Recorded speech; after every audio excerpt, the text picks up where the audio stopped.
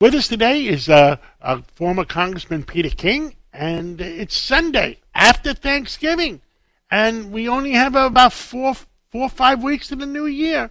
And Congressman King, how was your Thanksgiving? Did you have white meat or dark meat? John, Thanksgiving dinner was great. I had white meat. I don't discriminate, but I just like the white meat better. And it was, all in all, it was a great day. My son was with us, and also he had young people from Sweden. He had lived with their family years ago, and he was an exchange student. And they were in their early 20s, and they come out, and they had an American Thanksgiving with us. And it was interesting just to get Europeans' perspective. They're from Sweden. Sweden is joining NATO. They're very supportive of the United States, and I think the world is changing for the good. Now, some things you and I aren't crazy about, such as the crime situation in New York and the fact that people aren't coming back to work the way they should. But overall, we're still the greatest country in the world, and we should always keep that in mind. And Thanksgiving is a good time to remember that. I spoke to Governor Patterson, and he wants to have a joint press conference, maybe with Eric Adams, because everybody wants tranquility in New York City, and the bail law, which originally was meant to be good against people spending 30 days in jail for a loaf of bread, ended up being very bad because they give us your interpretation. Yeah, because I think the whole bail reform law, as you said, I'm sure it was well intended. There have been some abuses, but what this did was it allows violent people to be out in the street. I mean, if nothing else, one very basic change that should be made is judges should be allowed to hold someone and set bail on them if the judge believes that they are dangerous. I mean, as far as I know, the other 49 states all allow a judge to hold someone for what they call dangerousness. They don't allow that here now in New York, and you hear case after case of violent criminals being turned loose. The judge has no choice. They're out on the street, and they commit another violent crime. So, no, this has to stop. And I think Governor Patterson is right. If we can do that, if they can have a news conference to show that people, whether you're Democrat or Republican, whether you're white or black, young or old, you want to stand with the mayor if he's going to go out and fight crime. I know that the mayor has said a lot of good things. He has an excellent police commissioner, Keyshawn Sewell. He has made some good steps, but the fact is the bad guys are still ahead of us. And we have to, if we can mobilize and show this is not a partisan issue, this is not a political issue, it's an issue to save lives here in New York, which is important, for peace and tranquility.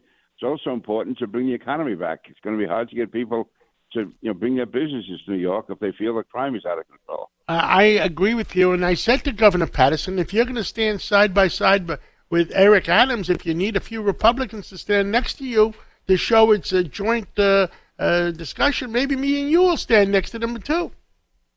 John, I would do that in a heartbeat. I would definitely be there because this should not be a political issue. It shouldn't be a partisan issue.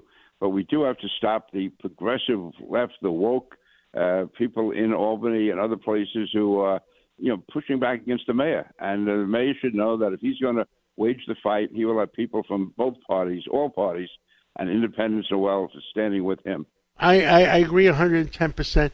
What else do you see for New York and our country going forward?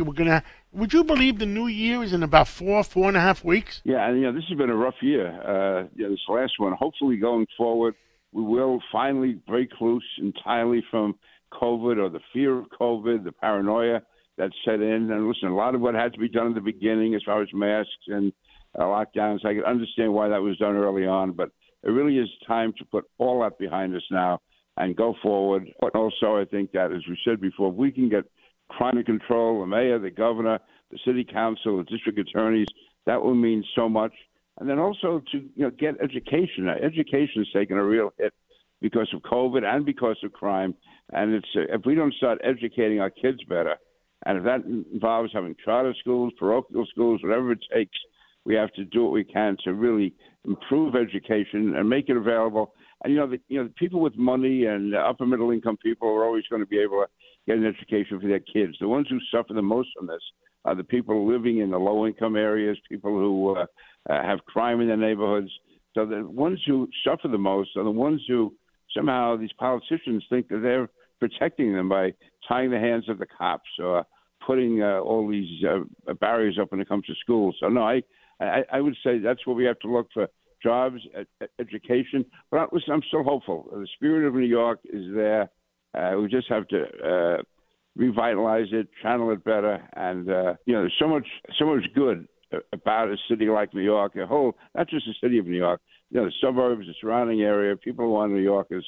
If we can just get ourselves organized and stay on track, I think we can do great. And hopefully, nationally, the economy is going to come back to having Republicans in the House. At least it'll break up this one-party government in Washington. It may force both parties on a compromise more to find common ground so we can move forward.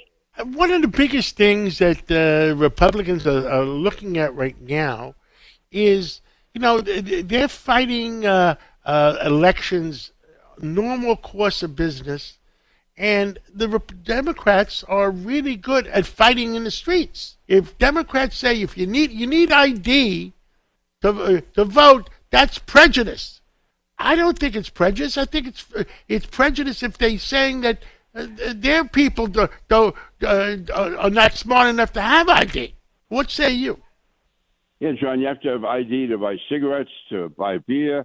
You have to have ID to drive a car. I mean, so many places you have to have ID, and somehow, the most sacred right we have is the right to vote, and yet you don't need ID for that. I was talking to someone today who actually hadn't voted in a while, but he did go in to vote, and he said nobody asked him for any ID at all. He could have been himself. He could have been his two brothers. He could have been anyone, and it makes no sense. And what it really adds up to, we don't know. But if there's not full faith, what you need is 100% faith in the system. If people don't have faith in the system, then it really that's what causes people to stay home. Say, it doesn't matter.